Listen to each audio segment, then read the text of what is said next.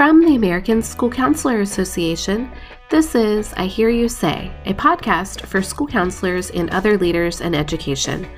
I'm Jen Walsh, Director of Education and Training here at ASCA. Today we're joined by Rodney Robinson, one of the keynote speakers at this year's ASCA Annual Conference. Rodney is a 21-year education veteran working with marginalized Black and Brown communities in Richmond, Virginia. He has received numerous awards for his accomplishments in and out of the classroom, most notably the 2019 National Teacher of the Year. He was also named 2019 HBCU Male Alumnus of the Year by HBCUdigest.com. He was listed in Root Magazine's Top 100 Influential African Americans of 2019 and was also named 2019 Richmonder of the Year by Richmond Magazine and the Richmond Times-Dispatch. His current role is as a senior policy advisor with Richmond Public Schools in charge of teacher pathways with a specific focus on the RVA Men Teach program to recruit and retain male teachers of color in Richmond Public Schools. Welcome, Rodney. We are so happy to have you today. I hear that you became a teacher to honor your mother who wanted to also become a teacher, but struggled to receive an education as a child due to segregation and poverty in rural Virginia. My mother, she wanted to become a teacher, but she just never got the opportunity because growing up as a young Black child in poverty in rural Virginia, those opportunities didn't exist. But she didn't let that deter her. She ran an in-home daycare where she took care of me, my siblings, and anybody else. She would tell people in the neighborhood, if you need childcare, just drop your child off, something to eat if you got it, and come pick them up in the afternoon. And so any day there'd be 5 to 15, 20 kids in my household running around just having fun and watching my mother just take care of everybody, nurture everybody, push everybody to be their best. It was just really inspiring to see that. And then those lessons of community just stuck with me. She would often just be like, Rodney, ride your bike down and check on Mr. Johnson. Make sure he has enough wood to keep warm tonight. Or she'd tell my brother to go up the street and make sure that Miss Smith grass is cut. And so just those types of lessons just naturally formed in my siblings and I. And so I would just wanted to continue her legacy and just pass that on and take care of community by becoming an educator. Wow, she sounds like an amazing woman and just someone who always had others at the forefront of her mind. And yeah, I think that that's definitely, like you said, something that educators really have to always have. So you became a teacher, and after teaching for 15 years, you took a position at Virgie Benford Education Center, a school inside the Richmond, Virginia Juvenile Detention Center. What motivated you to take this position, especially after teaching for 15 years? It's a weird situation. I tell people I was motivated by burnout. I had worked 15 years in high need schools in Richmond, Virginia, and just working with 1,000 to 1,500 kids every day, all of them, suffering from the failures of society, from poverty, economic and racial segregation, trauma. It was really starting to take a toll on me. And you work so hard in these schools.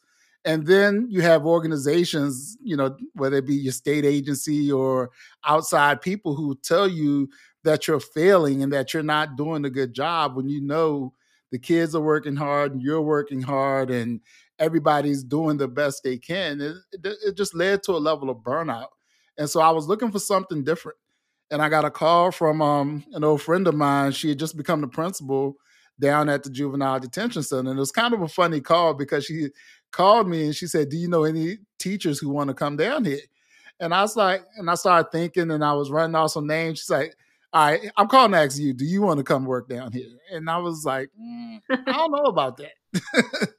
Because number one, I'm claustrophobic. So going into a jail, and I just want to emphasize this is a juvenile jail. Detention center is one of those nice names we put on things to make it seem not what it is. But this was the Richmond Juvenile Jail. And so being claustrophobic going into that environment just wasn't for me. And plus, I didn't believe in seeing kids locked up. and it was just such a change for me. But in 2015, when I made the switch, that's when the U.S. Department of Education released their first comprehensive report on the school to prison pipeline. And Virginia was the number one state in referring students to juvenile detention. And so that to me was sort of a sign. I'm a little bit of a religious person. Sometimes I feel you get signs. And that was a sign for me. Hey, go down, teach, find out what's happening, what's going on, what's taking place, what has led students to end up in this situation. And so that was really my motivating factor. I just want to learn more about the system, what things happened, so that what failures took place in the system that allows students to be locked up, and what could I do to change the system or get rid of the system. I just wanted to make things better for the students who had just bad experiences with society, with education, and going to the detention center was my motivation. And it's funny because I said burnout, but and I won smaller numbers. But those 60 kids at the detention center some days felt like teaching in a school of 1,000 to 1,500 kids because their needs were so heavy. And so even though that was my motivation, at first I'm really happy that I took the opportunity, because those kids are so awesome down there. And, society has failed them, and we need to do a better job of taking care of our children. I appreciate you talking about your interest in learning and figuring out what is going on with the school to prison pipeline. You were a history major. Mm-hmm. When I look at history, it's really interesting to kind of think about what has happened to cause these systems, right, that are currently in place. And was there any connection there? Oh, yeah. As a history major, studying the past and what that looks like now? Yeah, I always told my students, every question you have can be answered through history. Things don't just randomly happen. Everything that happens is a result of decisions that were made weeks, years, sometimes centuries ago. And that's why we're in the situation that we're in. And when I got there, one of the main things I wanted them to do was understand the history of prison in America, the history of juvenile detention. I actually went to Yale University and took a course under their Teachers Initiative, not a course, excuse me, a seminar under James Forman, Pulitzer Prize winning author of the book Locking Up Our Own, which was about the history of the prison system. And I created a curriculum unit about the Virginia prison system and how the decisions that were made years and years ago affect them every day, and learn about the system and how to beat the system. I tell them all the time, this is a system, this is a game to them. You need to learn the rules of the game and how to play the game if you want to be successful. And I think I did a good job of teaching my students how to advocate for themselves when they go to court, how to advocate for themselves in the detention center, whether it be things like getting extra meals or getting more time, rec time, just the proper way to go about having your needs met by the people in charge. And so I feel like history always plays a role. But at the same time, in history, there have always been dissenters. There have always been people who've made change, and you can be that person to make a change. I mean, they can lock up your body, but they can never lock up your mind or take away your voice, and always use that to advocate for what you want and need. Absolutely. That's such a valuable lesson. Throughout your career, you've used the whole child approach to education to help students who are most vulnerable. What does the whole child approach mean and look like to you? Well, to me, the whole child approach means just taking care of all the needs of the child. And, when I say that, I go back to the basic Maslow's hierarchy of needs. I often say you have to meet the learning conditions, and the learning condition, one are the basic needs, food, clothing, shelter, comfort. Are those the needs that are being met? Because a lot of our students don't have those needs being met outside of school. You can't learn if you're hungry. You can't learn if you don't feel safe.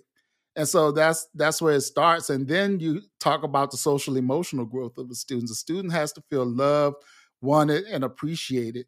And that's where the cultural affirmations come in, where you have to teach students about who they are, help them discover who they are and how society has either uplifted or denigrated who they want to be, and know their history and learn about, just what does it take for me. I'm giving you an example. What does it mean to be a black man? What does it mean to be a black woman? What does it mean to be a gay person in today's society? And just understand that no matter who you are or what you bring to the table, you are valued. And then once you take care of that, then it's all about the academic needs. What do you want to be in life? And what kind of education is necessary to get you to where you want to be in life? And that's taking care of the whole child, is building the child up to where they can see their dreams and then helping them academically and socially achieve their dreams. Often educators express how they learn just as much from their students as their students learn from them. What have you learned from your students throughout your years as a teacher? Patience, you know. But no, but on a serious, it's just you learn so much from your students. Just something simple like I grew up in rural Virginia, then moved to urban Virginia. You learn just a lot about what does it mean to be an urban teacher.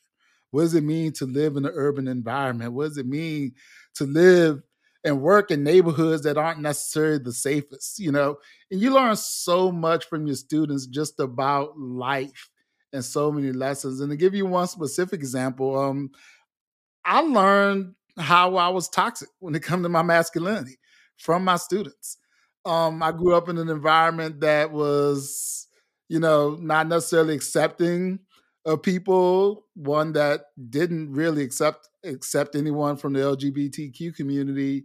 And then having my students and seeing them just be such wonderful people, and just it's sort of like in society you have these preconceived notions, and then when you meet people who just shatter all of those preconceived notions and beliefs you have, you can either just lean harder into your beliefs or say, oh, I was completely wrong, and grow as a person.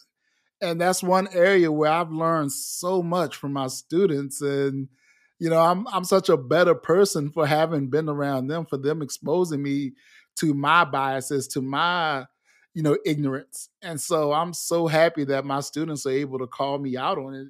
One thing I often say, if I'm wrong as a teacher, as a student, you should have a right to call me out. And I never wavered from that thing. And sometimes it requires some hard conversations with students. They've called me out on some of my biases, some of the things that they felt were unfair that I said or done. And so I've learned so much from them by having those open lines of communication. I think one of the worst things we do as educators is we pretend to know it all or pretend to have it together. Nah, we're far from perfect. We're struggling as is. And so to have students who can see that and see you grow kind of opens up their mind to, okay, life is about growth. Even though this is an adult in front of me telling me what to do, they're still learning the process. And so they're more open to new ideas, and they're kind of okay with, hey, I need to get my stuff together because this person is being vulnerable, this person is being open. And so I feel when you have those open lines of communication with students, you can learn so much from them and they can learn so much from you. But it just makes it a better culture of learning all around. Definitely. And you kind of got at this, but being able to model how to have that open dialogue and have the lens of, I'm not always right, I can improve, that in and of itself is such a valuable lesson for your students. Yes. I know a lot of your work involves equity. What does the word equity mean to you, and what does it look like in education? Equity to me is just giving children what they need to fulfill their dreams. It's meeting students where they are, understanding that some students don't have, some students weren't intended to have, and you have to do the job to make sure they get what they need. I'm a firm believer is that when all students are on level playing fields, the game is even and no student is better than anyone. But the reality is so many of our students come from situations where the playing fields aren't level, whether that, the school that lacks, physical resources, to help the kids, whether the community lacks those resources, or in other words, whether the school lacks the cultural resources for kids to be their best. So many of our students of color grow up in society or in buildings where they aren't viewed as normal. They aren't viewed as the standard. And so when that happens, a lot of doubt creeps into their minds. And so my goal is to uplift you not only with resources, but also culturally to give you the equity you need. And in our schools, the one thing I hate about our school system is that it's such a bureaucracy. And everybody comes up with, here's my plan for equity. Here's my plan for equity. There's no plan for equity. Equity is seeing a child that needs something and giving it to them. And saying you can't quantify that. You can't quantify, hey, this kid needs a ride to school. Let me as a teacher go give them a ride to school. You can't quantify this student doesn't believe in themselves, so I'm going to give them some books and give them some resources to help them believe in themselves. And that may be on an individual basis. And so when we try to grand scale everything from an equitable point of view, that's where we make such big mistakes. As we whenever you grand scale something, it tends to move from equity to equality. And that's not what we're talking about. Equity says, hey, this kid needs this. I'm going to make sure they get it. But then when you try to make it grand scale, it's like, well, if that kid got this, then what about these kids? It's not a what about these kids, it's what does this kid need? And in education, we need to really stop looking at everything from a big picture lens. We need to say, hey, this is what the kid needs. Let me make sure that we give it to him.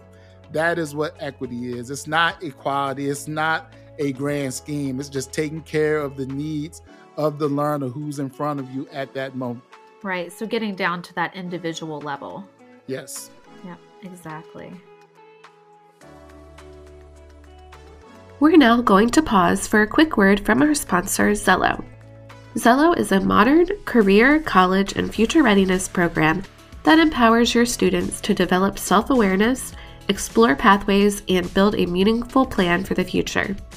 Featuring age-appropriate lessons and activities for students in kindergarten through high school.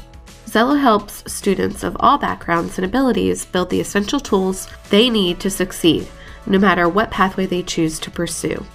Visit zello.world/ASCA.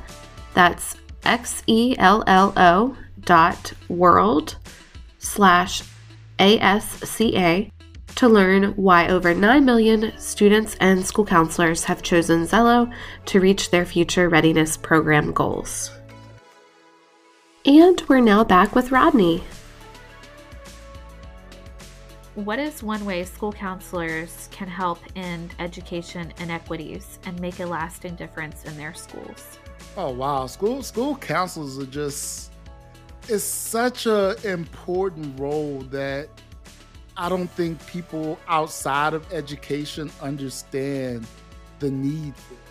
School counselors could play such a big role in ending so many of the issues in education when it comes to, just the whole achievement gap. Seeing students and understanding students and putting them in situations to be successful. Not seeing students as just a number, actually getting to know the students and making decisions that are best for the student and best for the family. School counselors, in a sense, are gatekeepers, when it comes to some of the education inequities. And they provide access to so many programs, to so many students. And sometimes if they don't have the ability to see the giftedness in all of our students, then they're only going to exacerbate the current inequities that we have in education. I would not be here today if it wasn't for some of the things my school counselor did for me, from guiding me through the school, through the college education, the college application process, to helping me with scholarships, to helping me understand college in general, pushing me when I didn't have that push in other areas. And so sometimes school counselors all the time, school counselors are the difference between success and failure for a lot of our students when it comes to life. School counselors set them on the right track to be what they want to be, to achieve their dreams. And I think we need to make sure we have school counselors in every building. It just blows my mind when I think about the fact that some schools don't even have counselors, or that some schools have counselors who are, handling 1,000 student caseload, or some schools have counselors who aren't even allowed to be counselors. They're busy covering classes, doing test prep, and doing other things that aren't related to the core of the job. The school counselor is one of the most important jobs in the building. And we as educators, we need to do a better job of lobbying for more support, or lobbying for more school counselors, because they mean so much to our students. I remember one time I had a student in my classroom. She came to my classroom and she said, I want to pay attention, Mr. Robinson, but the voices in my head today are too loud. And as a teacher, I was floored. I had no idea what to do with that situation.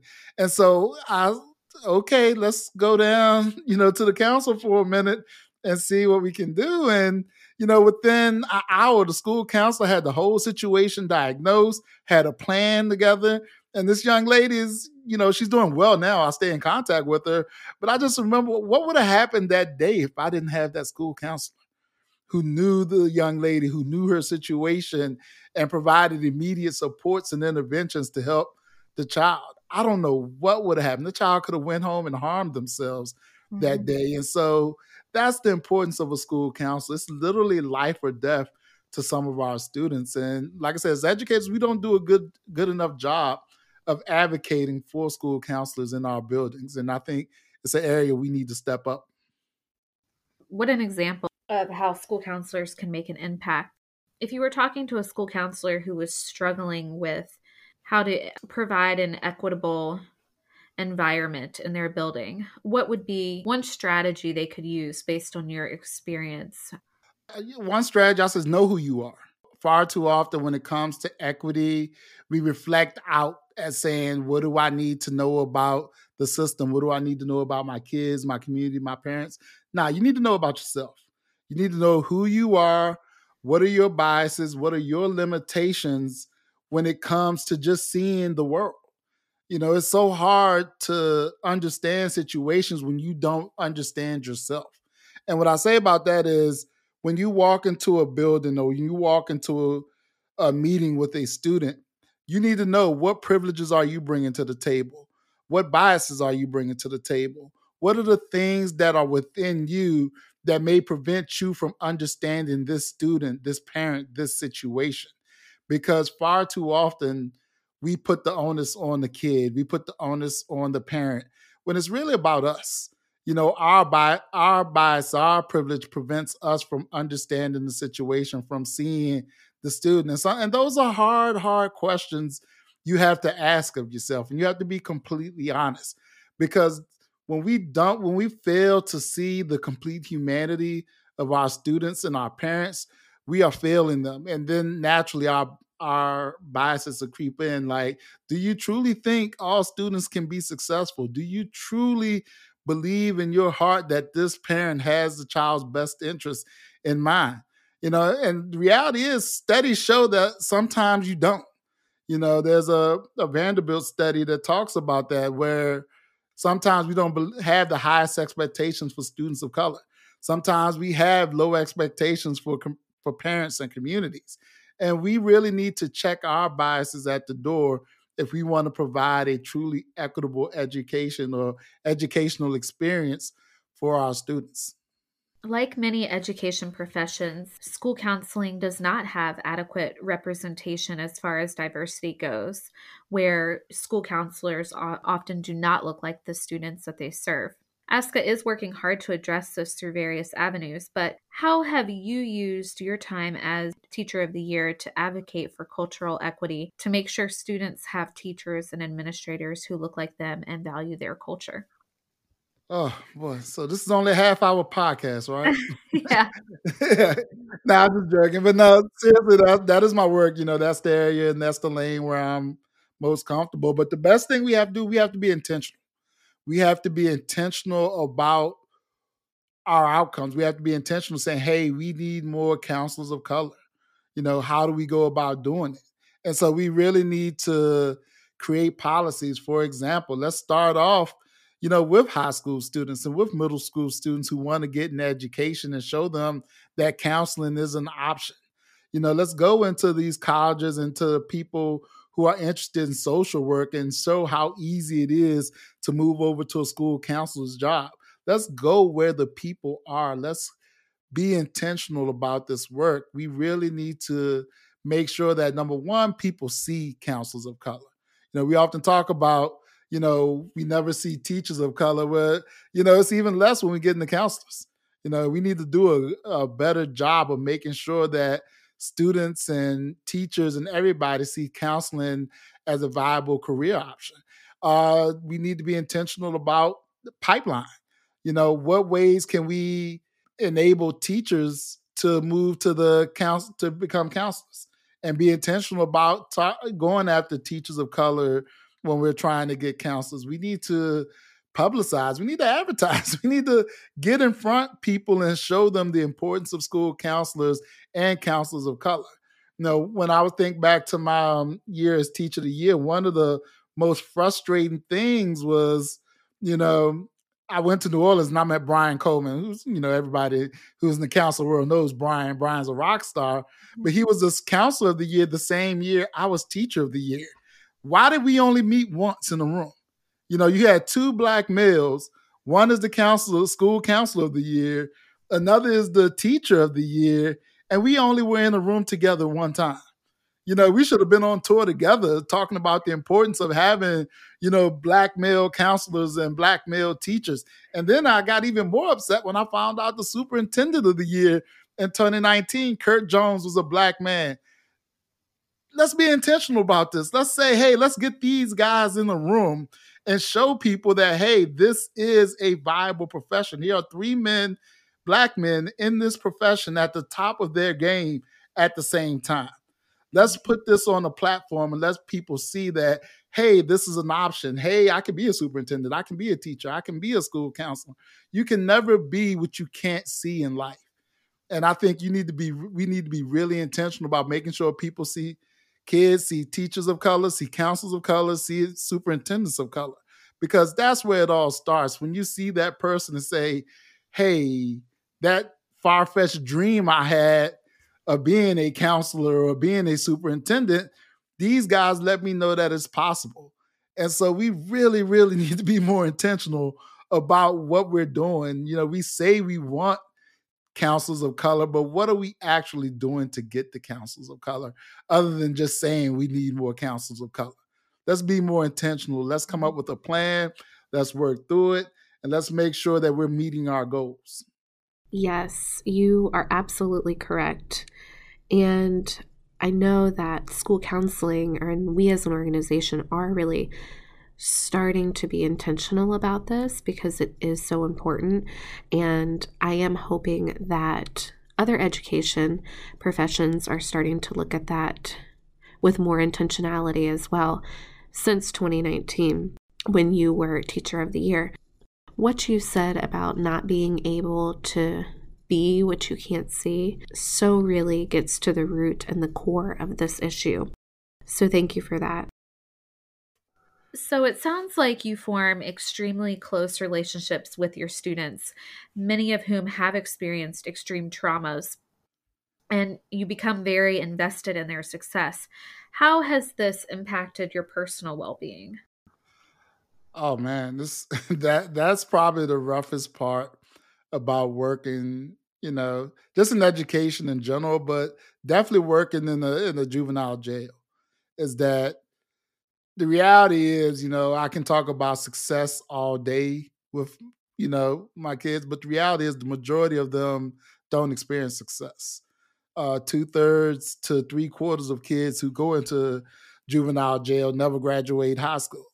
And so sometimes you absorb so much secondary trauma from your students, and counseling. You got to get into therapy. You got to talk it out, or else it's going to come out in some sort of negative way. You absorb so much from your students, and And in detention, it's just constant, heartbreak after heartbreak after heartbreak with so many of our students. And it's not because of the students, it's because of society. So much of our students so many of their crimes or their issues is just some from the failures of society, not giving them the proper upbringing, not providing the resources they need, or a foster care system that is completely broken. And so you need to I tell teachers all the time, especially when I'm talking to new teachers and college students, like, check out the healthcare plan. What does the mental health side look when you're applying to districts? Because you're going to need it as an educator, because you can't absorb all of the secondary trauma that goes on with your students. And the reality is, when we have success, we celebrate it, because, their success is my success, and it's the success of the community. But there are a lot of failures, and those failures tend to lean on you, tend to weigh on you. And some of those failures you can never get over. I have students, deaths or students' tragedies that stick with me, and now I know I will never get over it. But you need to go to therapy. You need to work it out, because it's going to haunt you if you don't. We need to get over the stigma, especially in the Black community, that therapy is bad. We need to take full care of our mental health, because we can't, I'll put it this way, it's hard to tell students to take care of their mental health when you're not doing it for yourself. And so we have to set the example. We have to model the behavior, and we need to talk about it, because if not, then we're going to damage more people. A friend of mine said, always says, hurt people hurt people.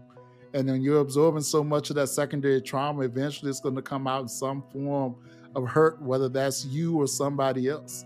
And so get that therapy, feel better, talk it out. Definitely. That compassion fatigue is a real thing, and it's important to take care of yourself, for sure. Mm-hmm. So what inspires or motivates you? What inspires or motivates me? What inspires or motivates me is children. It's a cliche answer as an educator, but children, they have so many hopes and so many dreams.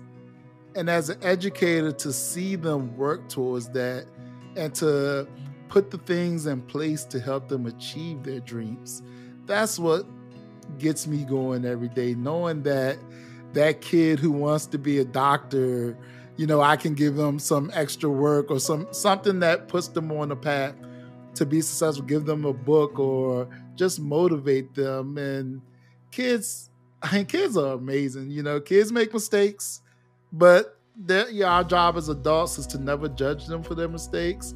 It's to honestly just push them to be their best person, because sometimes dealing with adults, it gets real.